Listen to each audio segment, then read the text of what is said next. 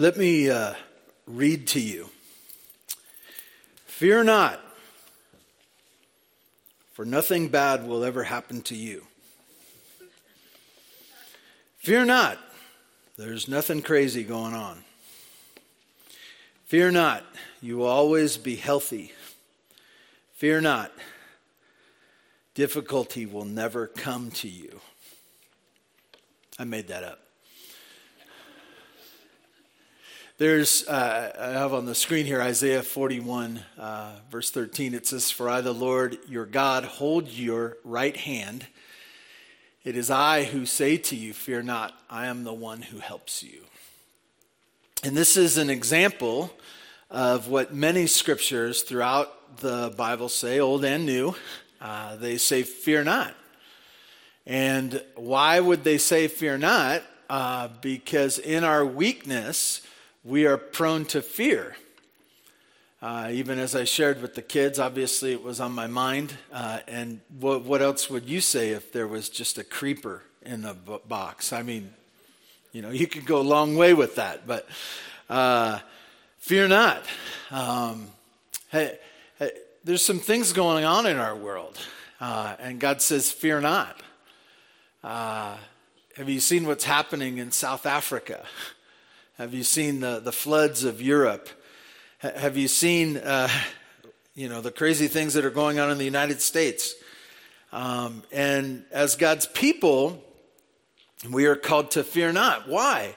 Because God says He's going to be with us. And even as we look to the scriptures today, I want to remind you that even the scriptures are not meant for us to fear the plan of God, but rather to prepare in our hearts and minds for the things that are to come.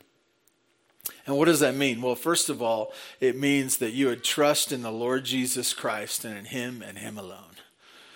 That there is no other way that you are going to receive eternal life, to be with God forever. There's no other way than through Him.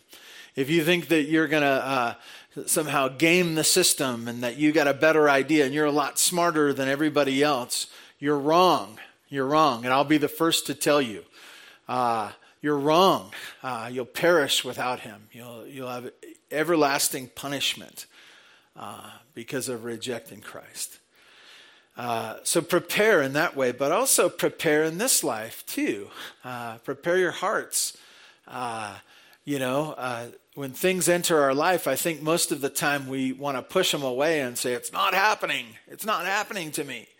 But to prepare your mind and heart to be settled on Christ, settled on Him and trusting Him for each day that He gives us down here. Turn in your Bibles to Daniel chapter 9. And this is where we will be this morning. And we will be one more week in Daniel chapter 9. I'll tell you where we're kind of going with this. We will get down to the last verse today. I might even touch on it just for a moment. But then next week, we will look at that last verse as well as the book of Revelation and how that fits together. More of an overview from Revelation and specifics from Daniel chapter 9. In Daniel chapter 9, we look at the scriptures this morning, and we're thankful that God has a plan, that He is on His throne. He is in charge of history. I say in charge, no one put Him in charge. He is the rightful owner of history, being the creator. And so we look to Him to work out His plan in the midst of His creation. And so that's what we're looking at this morning. If you want to stand in honor of God's word, I'd like to read to you from Daniel chapter 9, starting in verse 24. God's word says this: 70 weeks are decreed about your people and your holy city, to finish the transgression, to put an end to sin, and to atone for iniquity, to bring in everlasting righteousness, to seal both vision and prophet, and to anoint a most holy place. Know therefore and understand that from the going out of the word to restore and rebuild the temple to the coming of the anointed one, a prince, there shall be 7 weeks. Then for 62 weeks it shall be built again with squares and a moat, but in troubled time. And after the 62 weeks, an anointed one shall be cut off and shall have nothing. And the people of the prince who is to come shall destroy the city and the sanctuary. Its end shall come with a flood, and to the end there shall be war. Desolations are decreed. And he shall make a strong covenant with many for 1 week. And for half of the week he shall put an end to sacrifice and offering. And on the wing of abominations shall be one who makes desolate, until the decreed end is poured out on the desolator. God, we ask for your wisdom as we look through your word and we understand it this morning. God, help us to understand and to not fear and to trust you and to be faithful. God, we thank you in Jesus' name. Amen. You may be seated.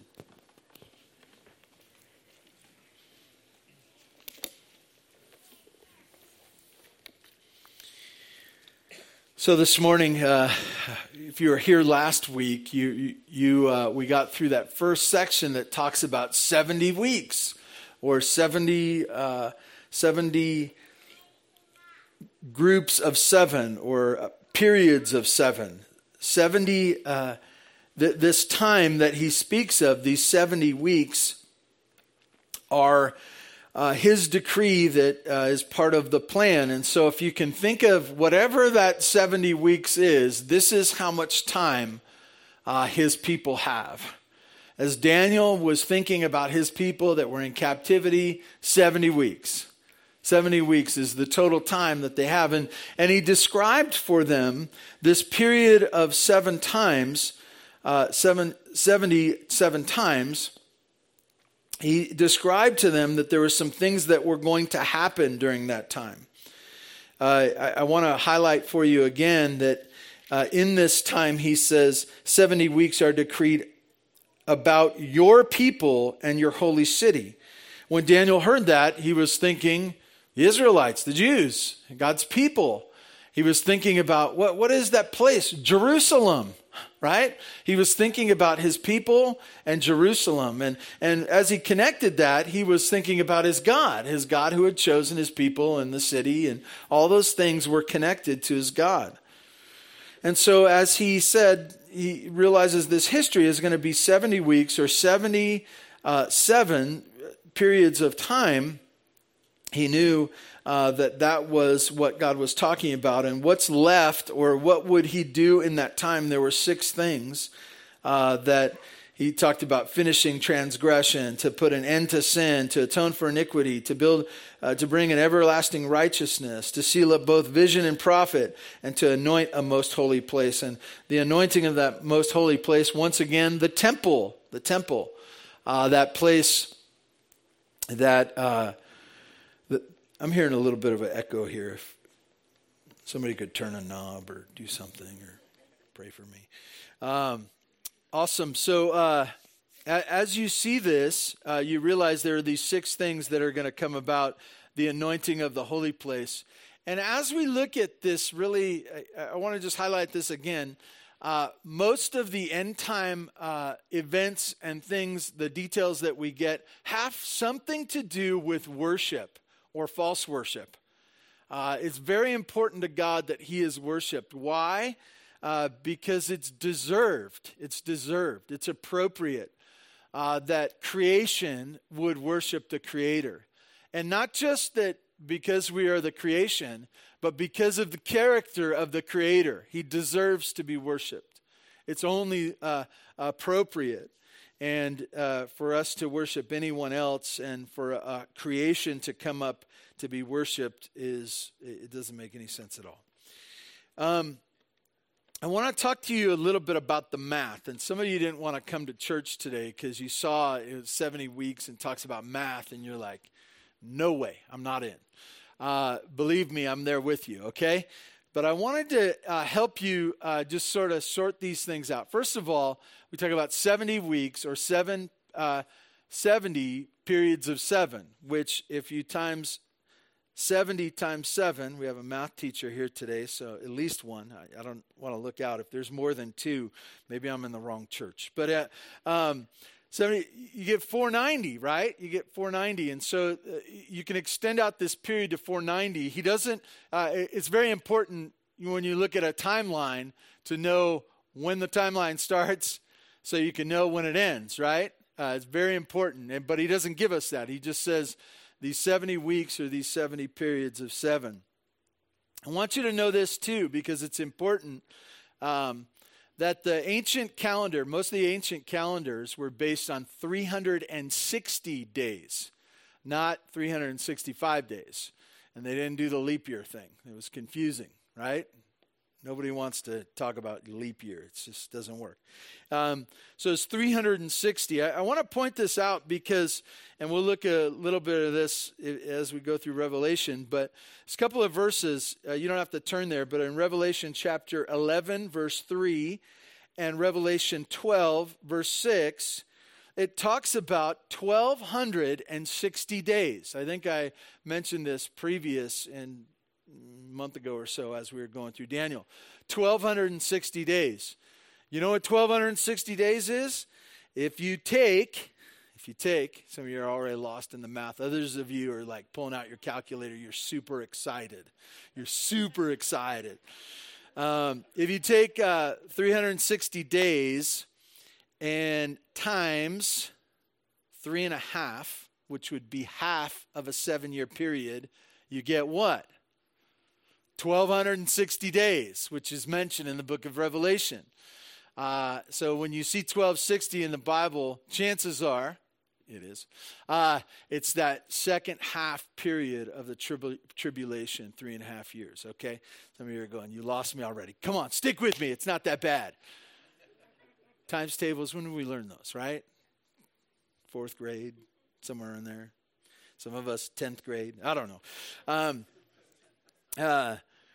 So 360 times 3.5 equals 1,260. So, and this is the plan for God's people, God's holy city, okay? Think this through with me because I think it's very important for us. I asked the question, when does it start? When does it end? He doesn't tell us. He just says there's a period of time. By the way, remember we talked about in the last few weeks, what's the deal with the number 7? What's the deal with the number 7? Completion. Thank you. It's this idea that there is an end. There is an end date. And we should love it. We should love it. Why? Because this life is hard. This life is hard. I know most all of you here have experienced heartache. Have experienced heartache, brokenheartedness, loss, frustration. And sometimes it just keeps going, right? Sometimes you can't get it out of your mind. And if I told you this world will never end, there's no end to this life, that would be a major discouragement because when you're in heartache, you're not guaranteed that the heartache will end. But God tells us through the scriptures and even through these numbers that there is an end date for this life, and we can trust in that. We can rejoice in that. So that's the 70 weeks. 70 weeks. That was last week. You're caught up to speed. We're now on this week, verse 25. And as we look at this, you'll see in these verses, these next verses, you will see unfolding of history, an unfolding of history.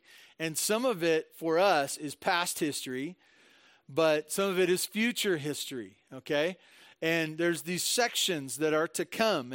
And so as we look at these, we see them all within this 70 weeks plan. 70 weeks plan.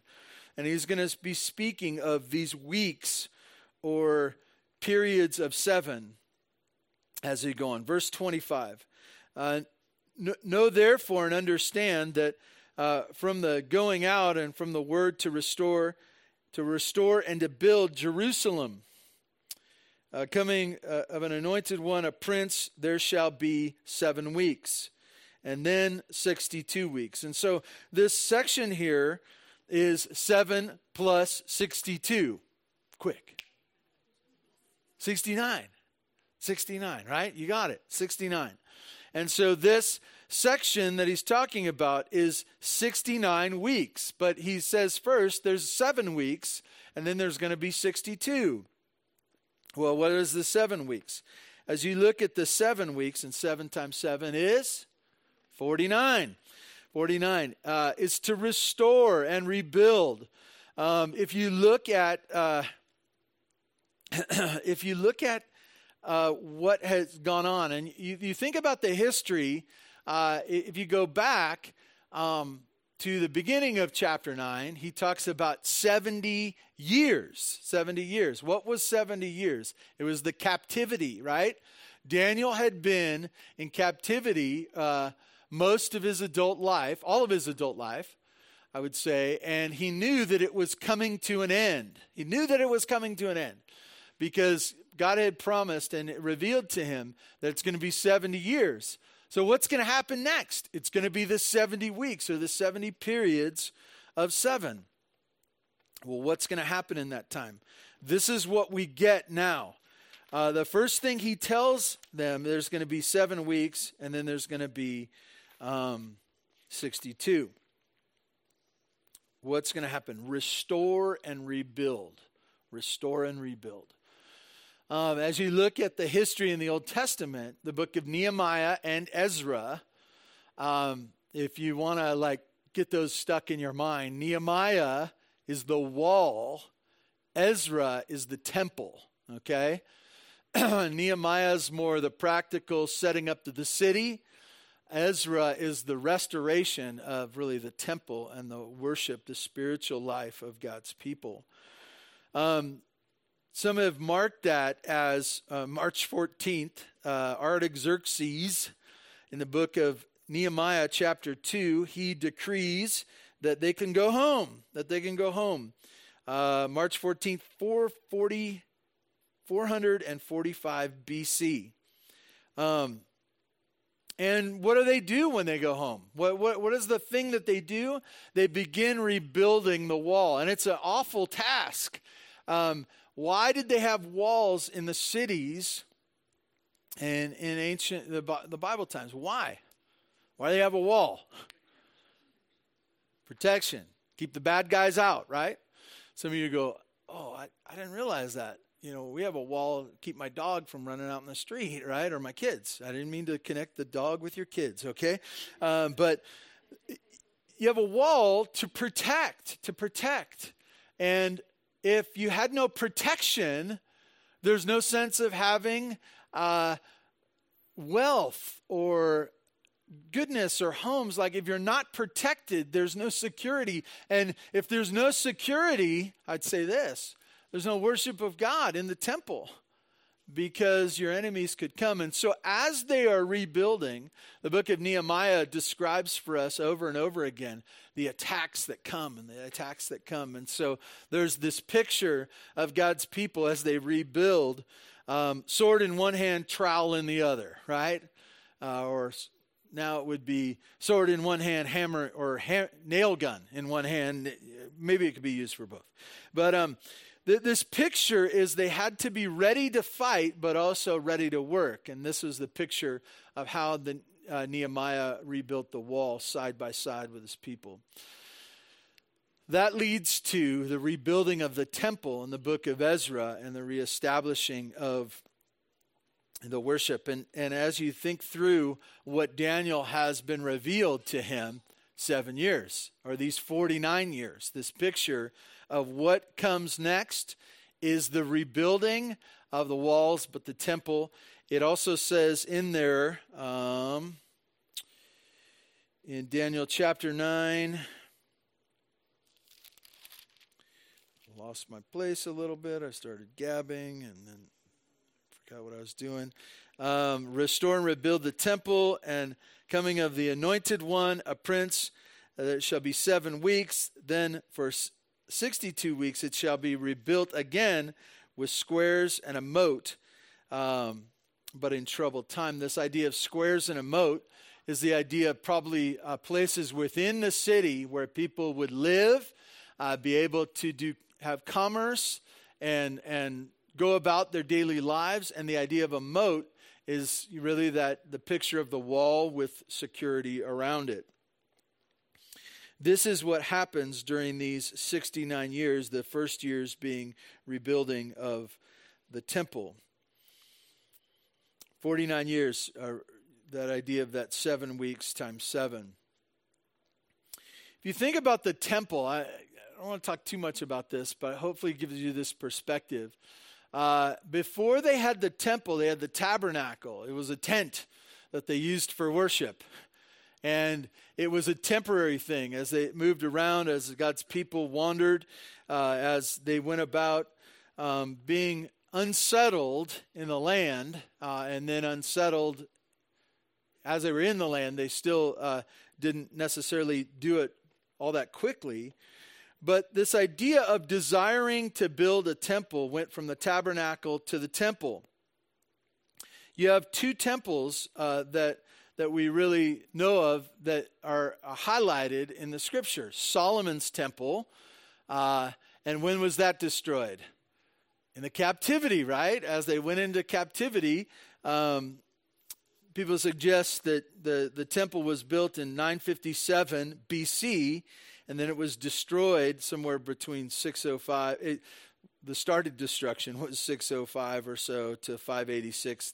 Remember those waves of captivity that they were taken back into Babylon. That's where Daniel came out, and during those times, it was destroyed. The temple was destroyed. This great temple of Solomon, David was supposed to build, but Solomon got to build. That first temple was destroyed. This talks about a rebuilding of a temple, a second temple, okay? And that was the temple that was talked about, that was really prophesied about in this passage here, that there would be going on and rebuilding and restoring the temple. That was the second temple. That temple lasted quite a while, till 70 AD when it was destroyed. 70 AD. So you have 2 temples. Now, I just tell you this, we're going to get into this a little bit.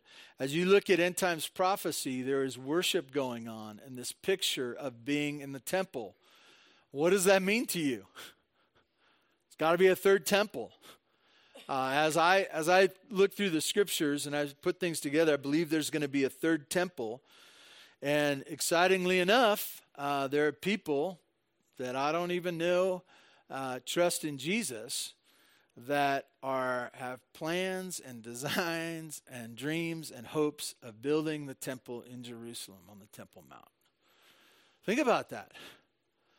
Like they're gathering the stuff, they're talking to the building inspectors. I don't know if they're doing that, but they have models and the way it's going to happen, and they're gathering materials, and there's all kinds of crazy things that are difficult because there's stuff on the Temple Mount and it's not, Jewish stuff. And so there's all kinds of things that are out there, but I want to tell you that people are excited in Jerusalem right now about rebuilding the temple, a third temple.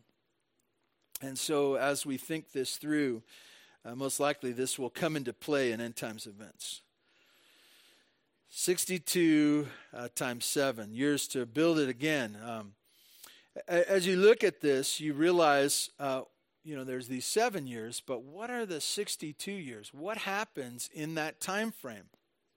Well, if you go back to the time where Artaxerxes says, go home, and you make that a 7-year period or a 49-year period, 7 periods of 7, and then you add the 62 times 7, where does that bring you? What would you guess, even if you don't know? What significant event in the New Testament would happen that would be a big deal, that would start off a new period of time? you've been to church, if you grew up in the church and you don't know what to say, what do you say? Jesus, thank you. Thank you. And people have gotten very technical, not just in the last few years, but there's not ancient work, I think it was done in the early 1900s, where they kind of put the math together, and they believe that really, to the day, this marks a significant event in Jesus' life, the triumphal entry into the city. And there's a very interesting thing. I forgot to tell you about this.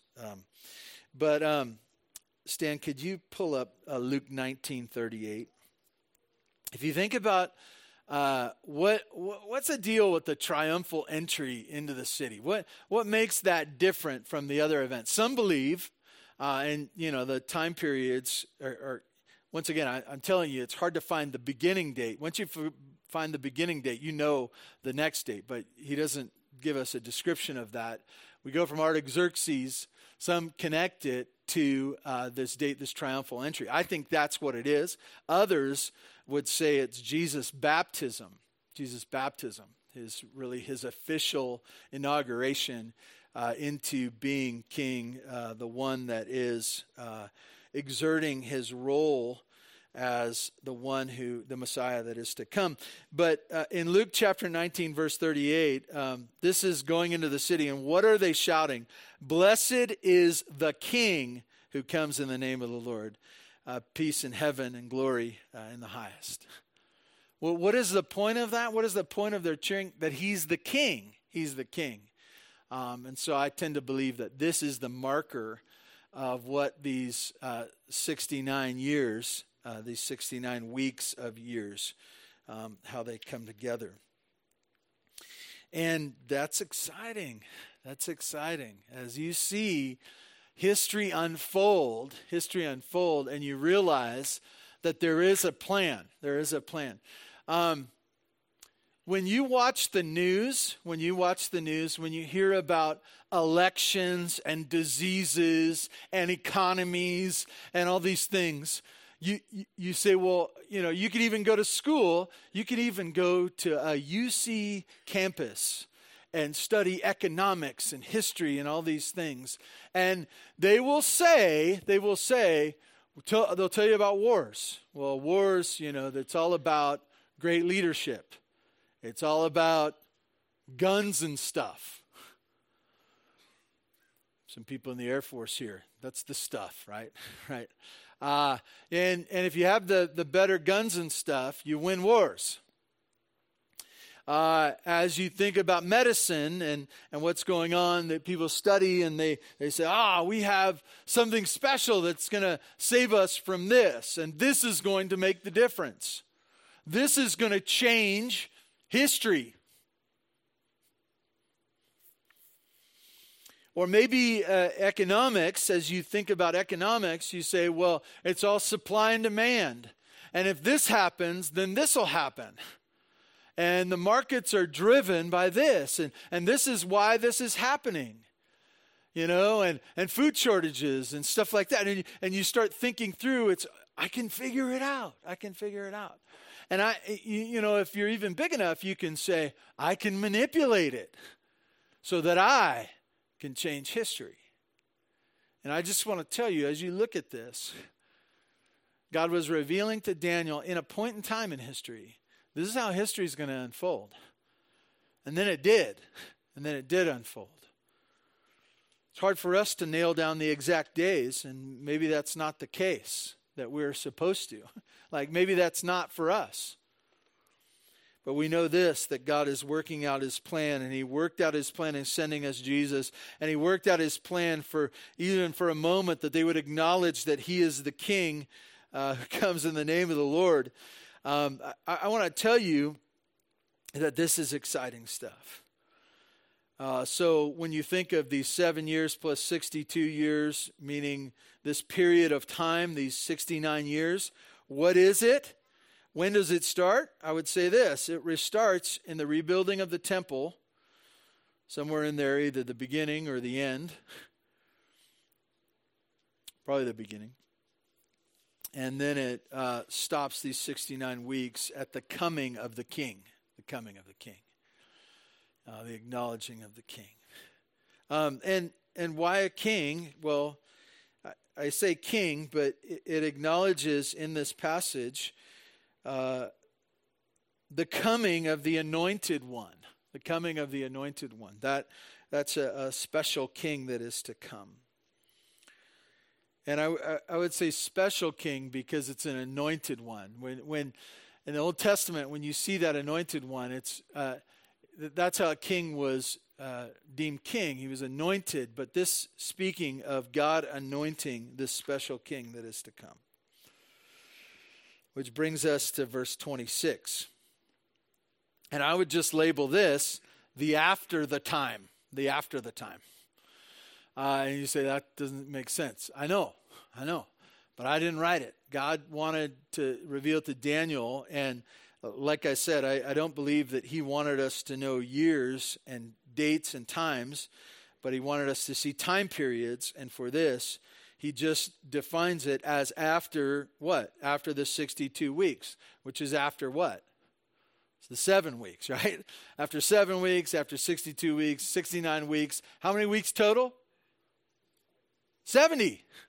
Some of you are sleeping on me. You're giving me that math look, right?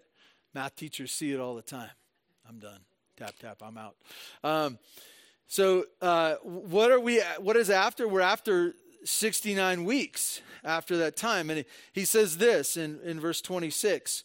After the 62 weeks, after 69 weeks, an anointed one shall be cut off and shall have nothing.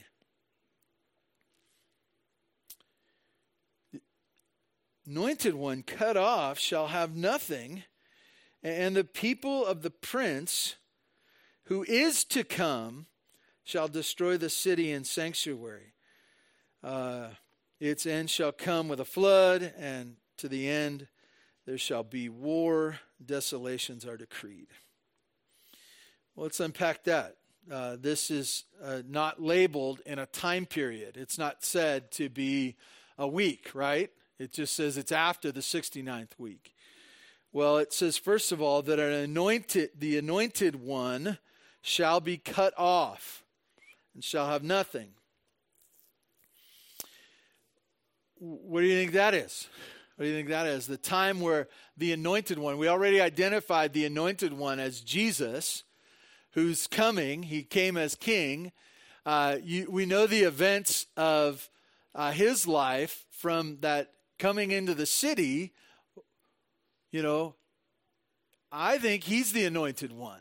And what happens in Jesus' earthly life after he comes into the city? Crucifixion, he's cut off, receives nothing. So this is kind of a startling change when he speaks of the anointed one. And that's important for God's people to know. Why? Because if you're reading the story or living the story, and you identify Jesus as the coming king, the Messiah, you're part of the crowd that's cheering. The king's here. It's exciting. Things are going to change. And then he's dead. And you don't know that it says in the book of Daniel that he'll be cut off. This is not part of, this isn't not a haphazard thing that the Romans did or the Jews or whoever you want to tag with this. That event of the crucifixion is not haphazard. One of the great studies that you can do through the Gospels is to see how Jesus was planned to go to the cross.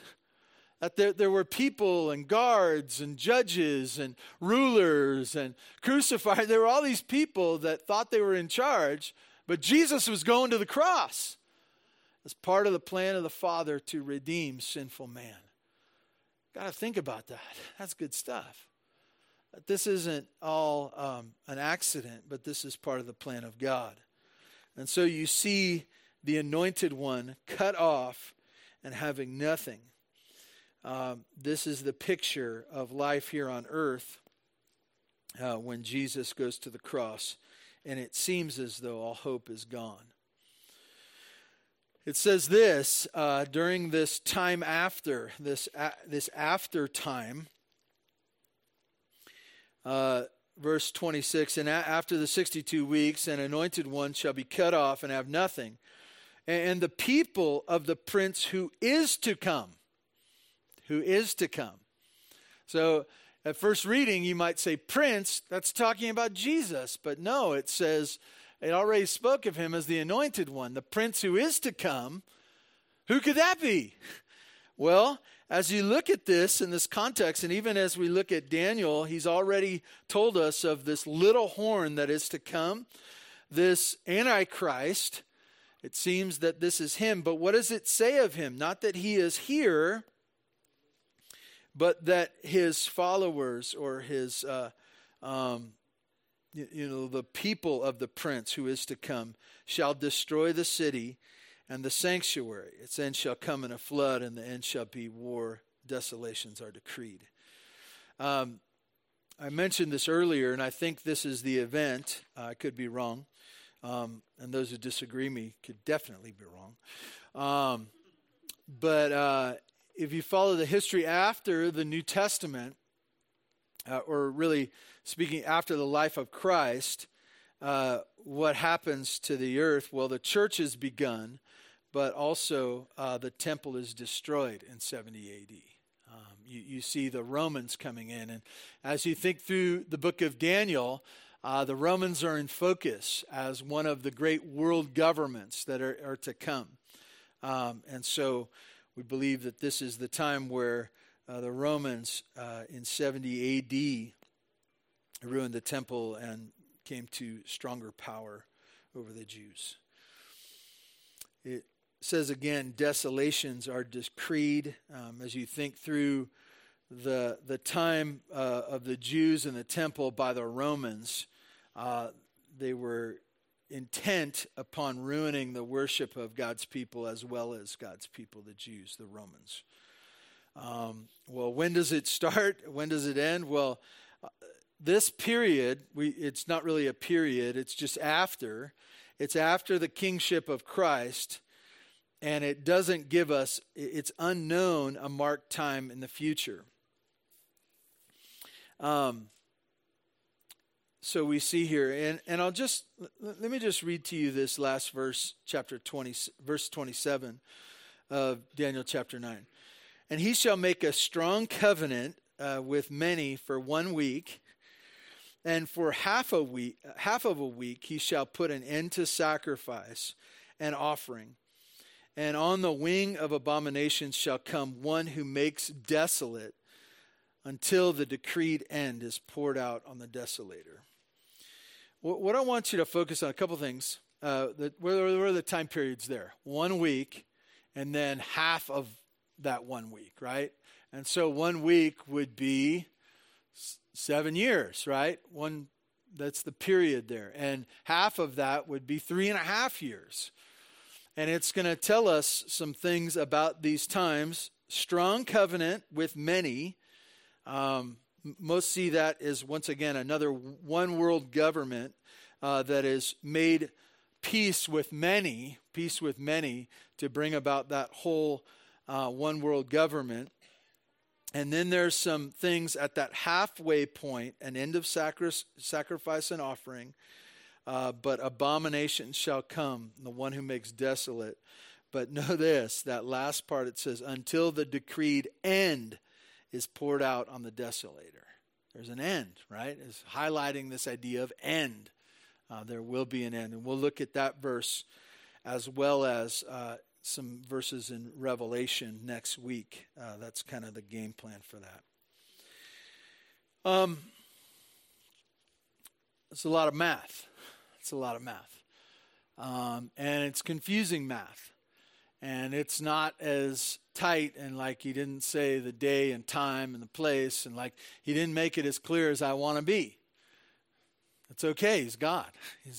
He can be trusted, right? He can be trusted to work out his plan. He can be trusted to bring to conclusion.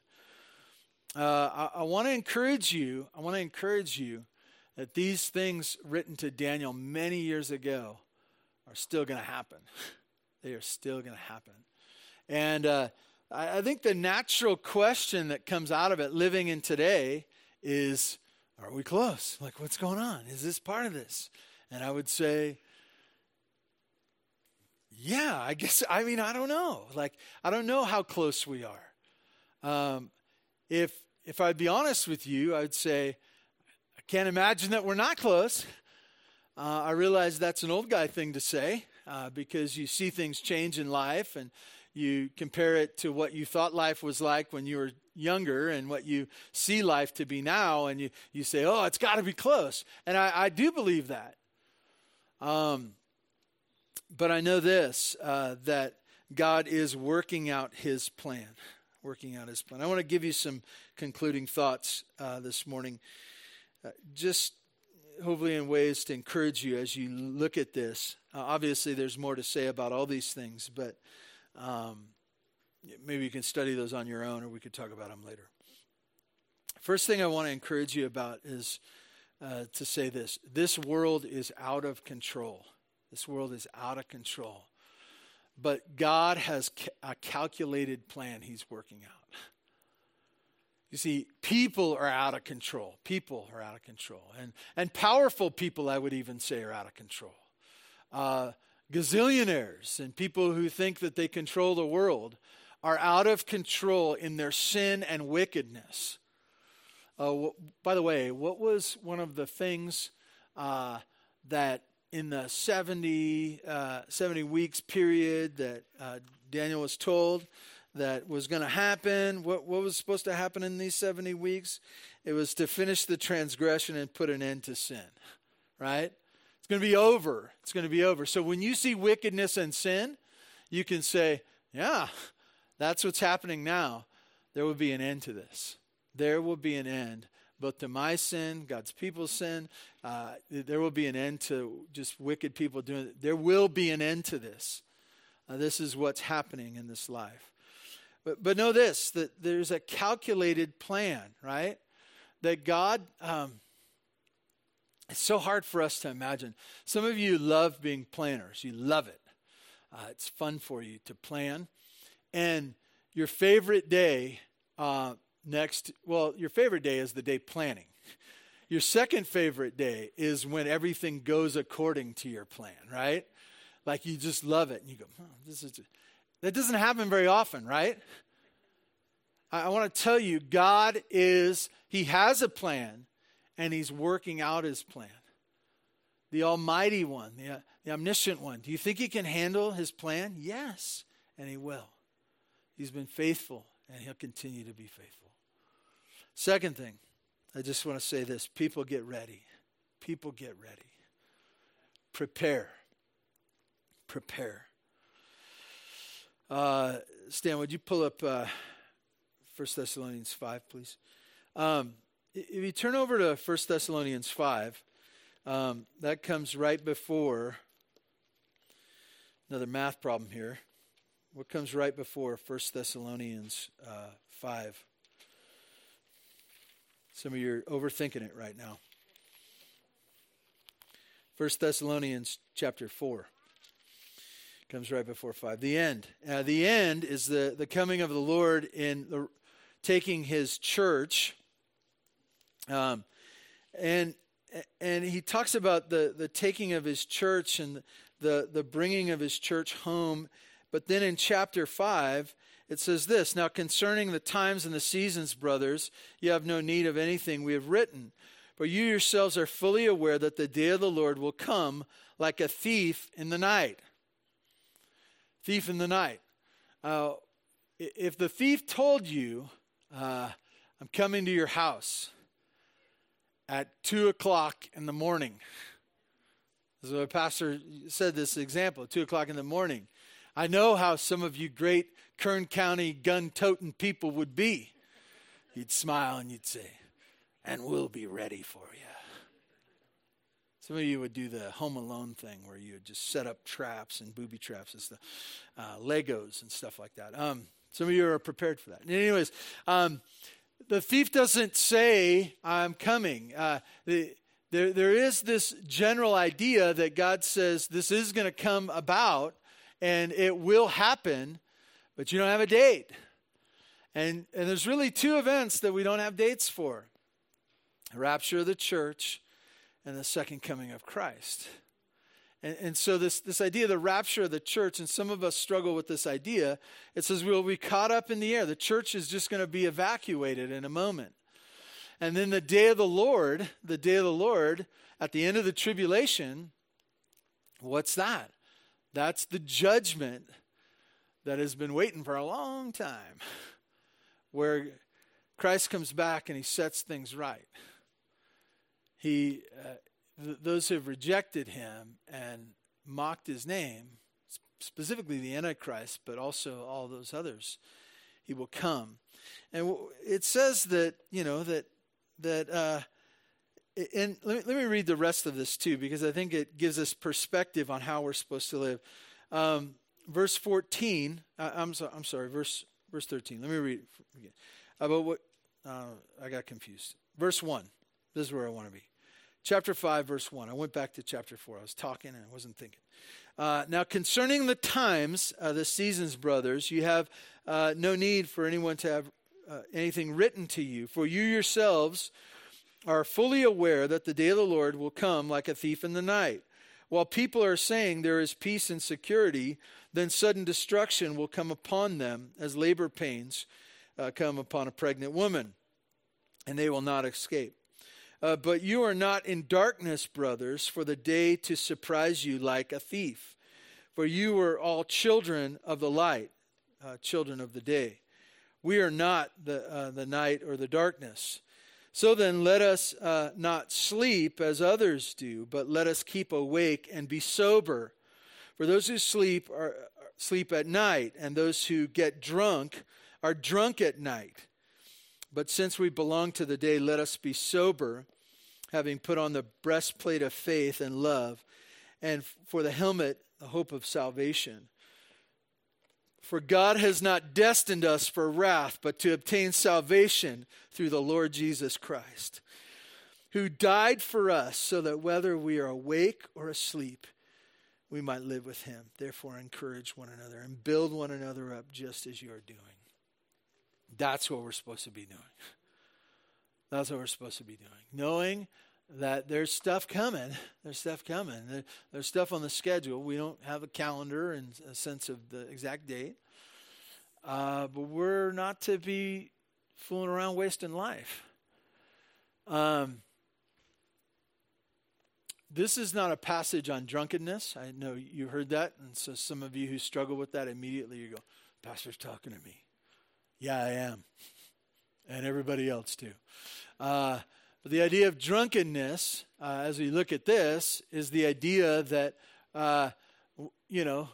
when a surgeon's going into surgery, a very difficult one, he doesn't say, now's the time to get drunk. Because he's got something to do, and it's important, it's technical, and he needs to be in his right mind. If we're doing things, we can't say, I'm the designated driver right now, right? I'm the one who needs to be dialed in. Why? Because there's important events that I need to be ready for. I need to be prepared for. And so this is the picture for him. I want to encourage you. We don't know the time of the rapture of the church. We don't know the time of the day of the Lord. So we should get ready, be prepared. We should be prepared. And then the last thing I want to tell you is this. Some of you did the math and you were like, okay, 7 years, 62 years, a little time after the 69th year. How many years total? 70. I want to tell you, only 1 week left. Only 1 week left. Isn't that exciting? Time is short. Time is short. And so, what are we doing here? We're the church. We're the church. We're encouraging one another. We're clinging to the gospel ourselves. We're sharing the gospel. We're looking for opportunity. You know what we're doing? We're training our kids and grandkids. Why? Because if time is short and days are difficult, they're gonna maybe have to go through those days, some difficult days, right? And so we prepare them. I want to tell you that our parenting is all about preparation. It shouldn't be boring, sober days every day. But I want to tell you, it should not be teaching them to be selfish, teaching them to reject the church, teaching them to give their leftovers to God. I want to tell you, our parenting should be preparing them as well for the days to come. Let me pray for us. God, thank you for this morning. Thank you for your word. God, I ask you to help us to be sober, joyful, knowing that you are on your throne working out your plan. Make us expectant. Make us excited about the days that are to come, and specifically the end day. God, thank you that you are a God of planning, and so we don't have to be in control. We don't have to be thinking that we need to do this or that. We just need to walk with you. God, help us to do so faithfully. God, thank you for being faithful to us, that we can claim the scriptures, even in the one in Isaiah that I read that talks about that we would not fear, knowing that you are the one that helps us. God, thank you for this morning. We pray this in Jesus' name. Amen.